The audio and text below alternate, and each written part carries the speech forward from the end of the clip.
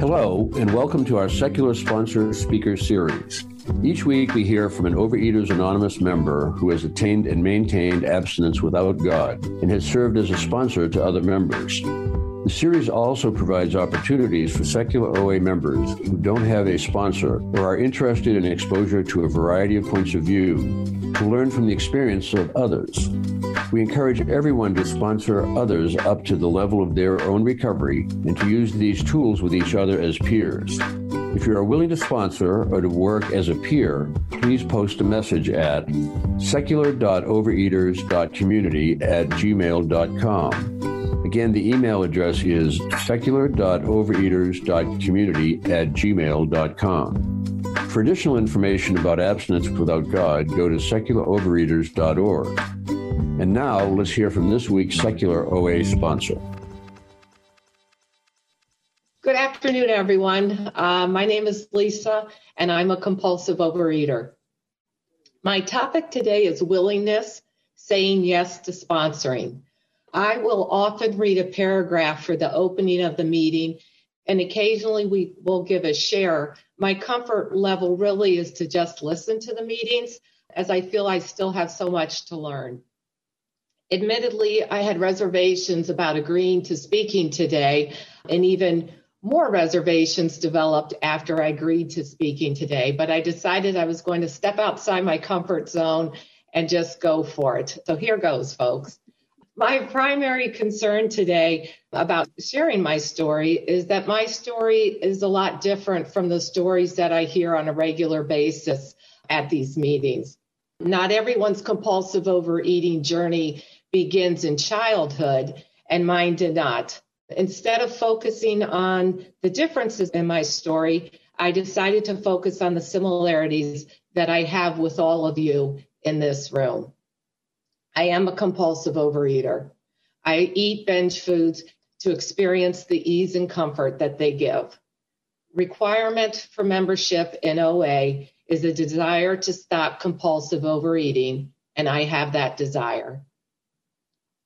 Prior to joining OA, I found myself oftentimes with my hand in the bag of food, leading to my mouth, going back and forth, hand to food. And it came to the point to where I was thinking, Lisa, you need to stop. Lisa, you've had enough. It's time to stop now, and seemingly being unable to do that. My weight was steadily rising as a result. And as the big book states, this is a progressive illness, and I was certainly experiencing that. It is said you hit rock bottom when you stop digging, and thankfully I stopped digging sooner rather than later.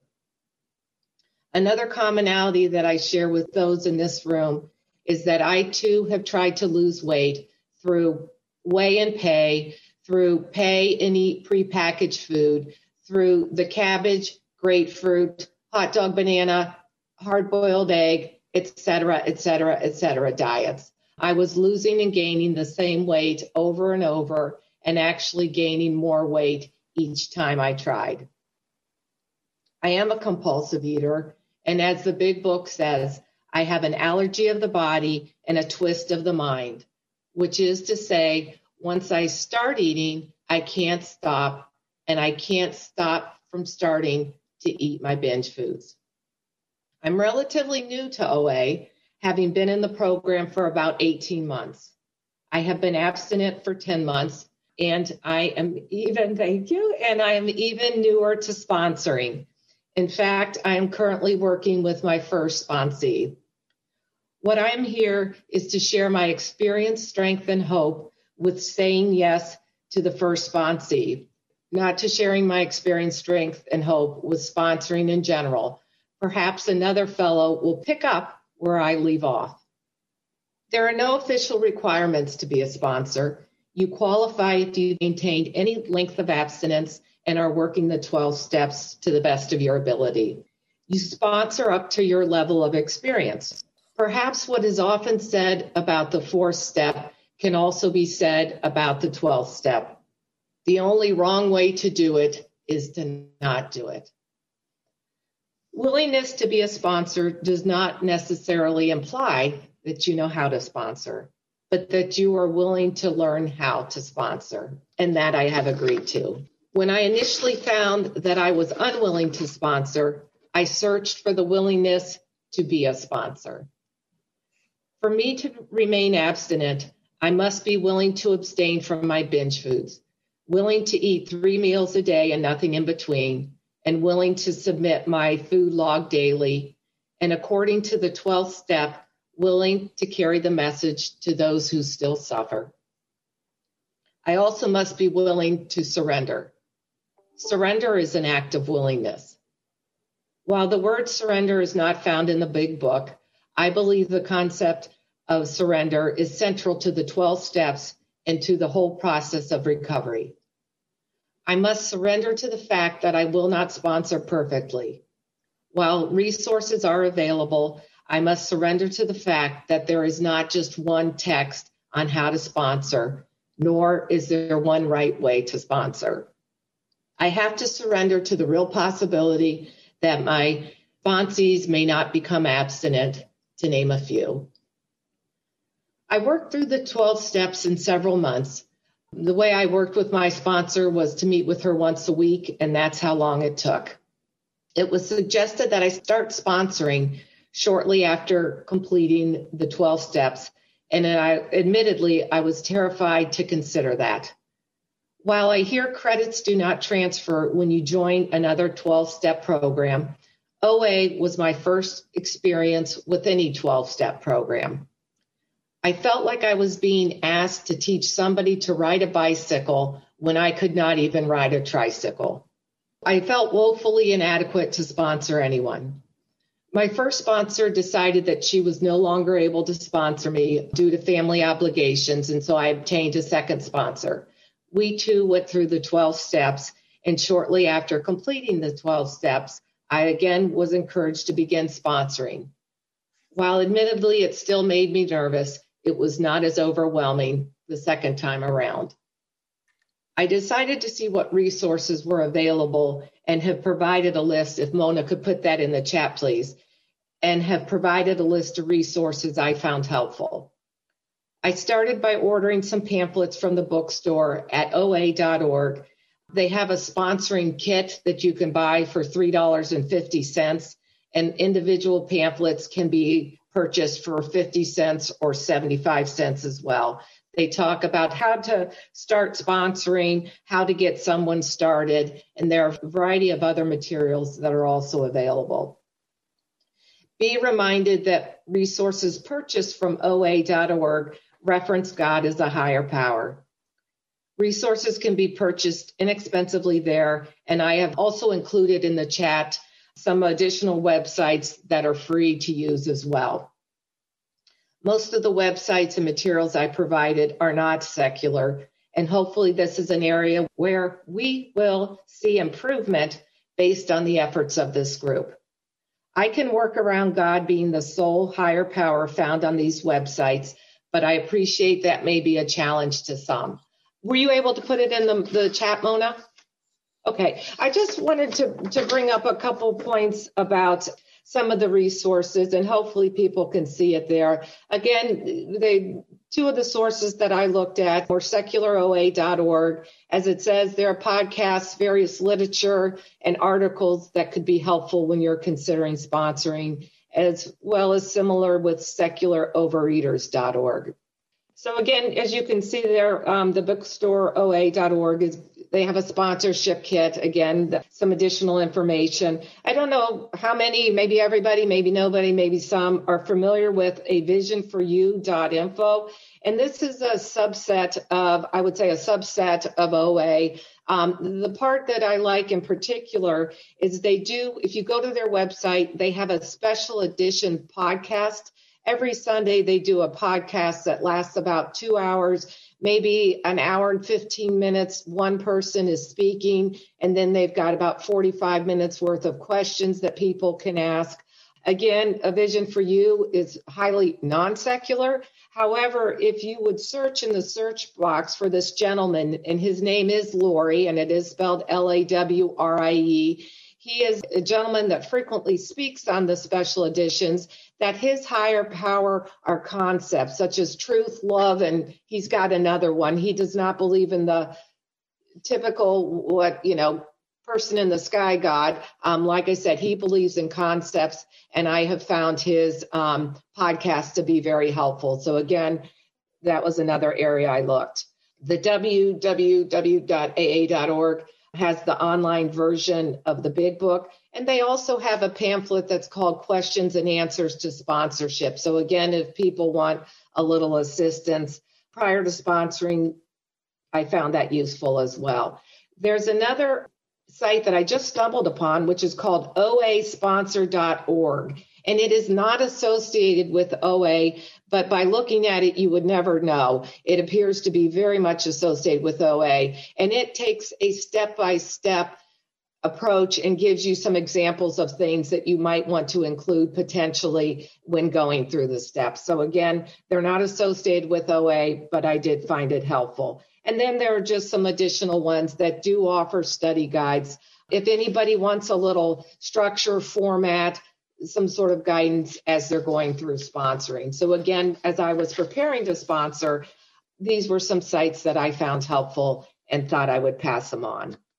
Okay, it often seems to be the case that people sponsor in the way in which they were sponsored, and I do the same. There are as many ways as possible to take people through the steps as there are ways to sponsor. For example, I've heard of worksheets that take people through the steps in a weekend, as well as those who take many months. And probably I've seen even programs where you do one step a month, and perhaps it can take some people longer as well. There are sponsors who require nightly assignments and check-ins, those that read the big book together, and those that have no assignments at all. There are sponsors who develop close relationships with their sponsees, and those who are all business, sharing experience, strength, and hope of working the steps together and nothing more. How you sponsor is up to you. As recovered overeaters, we are charged to carry the message to the compulsive eater who still suffers. The 12 step states, having had a spiritual awakening as a result of these steps, we try to carry this message to compulsive eaters and to practice these principles in all of our affairs. Be reminded that a spiritual awakening is defined in the big book as a personality change sufficient to bring about recovery from compulsive eating. It brings us neutrality around food. The big book tells us our job is to be of maximum helpfulness to others. I sponsor to give what I have so I can keep what I've been given, abstinence and neutrality around food. And equally important to me is the newly found serenity that I am experiencing. I, like others in the fellowship, joined OA for the weight loss, but stay for the serenity that I have found in working this program. Sponsoring helps me as well as the sponsee. Through sponsoring, my own abstinent life can be enriched. As I review the steps with my sponsee, I too remain a student in the material. While I am relatively newly recovered, I am concerned that as time goes by, it may become easy to become complacent. Sponsoring reminds me of what I am, a compulsive eater who used to eat compulsively. We are told in the big book that half measures yield us nothing, and this includes following the 12th and final step. When reviewing various resources for this talk, I was reminded not to expect success and not to fear failure when sponsoring. It is not up to me. I am not responsible for the success or failure of my sponsee. I cannot make someone get abstinent who is not ready, nor can I prevent someone who wants to be abstinent from being so. There is a story in the big book where Bill W. is discussing with his wife that he has been unable to get anyone sober, to which her reply is, "You kept yourself sober." Point noted. When you are ready to say yes to sponsoring, I suggest you jump in with both feet. You do not have to have the entire 12 steps mapped out. You just need to have the next step. As I take on future sponsees, I will keep the following in mind: that it is important to have clear expectations, yet to remain flexible with those expectations. That there isn't just one right way to sponsor. that it is important to listen more than to talk, and that either I or my sponsee can end the relationship at any time with no hard feelings. It is said that we must be willing to go to any lengths to succeed in this program, and that includes carrying the message to those who still suffer. And that when we do, we are rewarded with a happy life, a joy we have not felt in some time, and a freedom from food obsession. And with that, I pass. Thank you, Lisa, for that very down-to-earth description of sponsoring. I'm sure that will be very useful for everyone. And what I would suggest is if somebody was willing to volunteer and you could maybe just listen, you don't have to have all the answers, just... Okay, I don't mind listening at all. Is there anybody who might think that someday in the far distant future, years from now, they might think about becoming a sponsor? Hi, Lisa. Hi, Michelle. So are you considering sponsoring or where are you with the process? Well, I am new to OA. I just joined in late December, so I have not quite 6 months in and, barely any real abstinence yet. But I'm one of the people who is so fortunate to have found a secular sponsor. And so I have thought from the beginning that, someday when I am in a position, with some abstinence and some time and familiarity with the program, I really feel like, my next role will be to give back in that way and to help with people sponsor. So yes, I am. It's always sort of in my mind that that will be something I'll want to do someday. Are there any hesitations and you sound like you have the willingness and that you want to get some more time, it sounds like perhaps under your belt. Are there considerations or hesitations maybe that when you think about sponsoring? Well, yes. And, and your talk was great because you addressed a number of those. I wonder about saying the wrong thing or not doing it right. And as you said, you can't make someone be abstinent, and you also can't prevent someone from being abstinent if they're ready to be abstinent. Mm-hmm. So people will be abstinent or not abstinent, and you're not going to break them or, somehow interfere with that. But I just do feel like, when will I know enough or have something to offer? I think those really are my hesitations. When am I qualified? Mm-hmm. And that's a good question. And like I said, especially the first time I went around, did through the 12 steps, honestly, I felt it was absurd for me to even consider sponsoring. Like I said, the bicycle, tricycle was definitely, I felt like I can't even ride a trike and you're asking me to ride a bike. It was just unreasonable and I wouldn't do it. And I really felt it would have been a disservice to somebody. I mean, I would have been disappointed if I would have gotten me as a sponsor the first time around because I wasn't ready. I didn't feel like I did know enough. But what I can tell you, Michelle, is that the second time around, I felt like I'd be okay, and what I did is when I met with my sponsor, or my sponsee, actually, I had just reached out to her as if you ever need support, I'd be happy to, available. And we started talking and we kind of clicked, I would say. She, said, oh, would you think about being my sponsor? And I was like, oh, my thought was like, I wasn't calling about that. But she asked me and I said, sure, and decided to go for it and decided that, we talked and she knew what my story was. And it's kind of like, this is what I have to offer you. If you think it would work for you, I'll be happy to give it a shot. And we've done that. And so, it's also comforting for me to know, and I did tell her this, if at any point this isn't working for you, please just let me know. No hard feelings. Don't feel like, you're stuck with me and you've got to be with me because we have this relationship, So I guess I would like to think, Michelle, that you'll know. And like I said, I certainly by no means felt 100% comfortable with it. But I was like I said, after the first round, I wasn't going to do it because I didn't know enough. But 3 or 4 months later down the road, I did know more. I went to meetings, I looked at very different resources, that sort of thing. So what I can say is that for myself, I did still feel nervous. I was still hesitant, but I did feel like I had something to offer somebody. And as I mentioned, I came for the weight loss. I stayed for the serenity. And if someone was looking for weight loss and serenity, I felt like I had something I could offer. And all I can do is do it the way I've been done, and if that doesn't work for that person, that's fine. And there's so many different ways. I'm very black and white. I would love it if it was like, this is how you do it, follow this. That's the kind of person I am. Give me the rules and I'll follow them. I don't want to say it's every man for himself, because it's not, but there are just so many different ways to sponsor. There really are a lot of different ways out there. And where you find success, I can imagine would be helpful for somebody else. Yeah, I appreciate that, because it sounds to me like there was no one day when you woke up and said, I, as of today, have all the wisdom necessary to sponsor.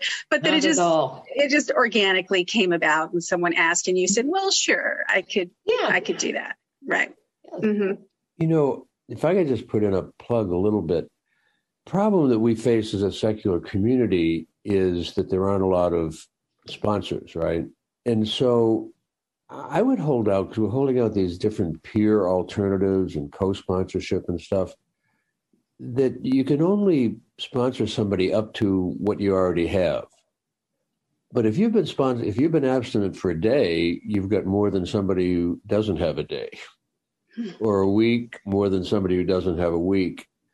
And it could be very helpful. And if you wanted to call it something else, but just to have someone to check in with, and you could go through a workbook, or you could just check in every day. How's it going? I want to encourage people to consider that for the benefit of new people who don't have a sponsor, but also for your own benefit, because trying to, as Lisa's done such a great job talking about, thinking about another person is good for you. And so, you've always got this agreement that Lisa laid out that if this isn't working too well, you get to say, no, let's put a check on this for a while and let me see if I feel like I need somebody who's got more experience or whatever. You don't have to make an excuse. Now is the time to raise any questions that came up. Rob, do you want to go ahead? Sure. I have about 10 years experience in OA, and almost all of that was with a very religious, traditional, reactionary group. So the plague has been great for me, because Zoom variety of meetings has just been fantastic, and I've had a really good time. The question that came up for me was, my meeting has a unspoken rule that men are supposed to sponsor men and women are supposed to sponsor women. Is that just completely out the window? Is that a thing? Was it ever a thing? Am I 40 years behind the times on this? I'm going to say, and like I said, I don't doubt that there are going to be some other people that might jump in that have a different thought. But yes, it was a thing.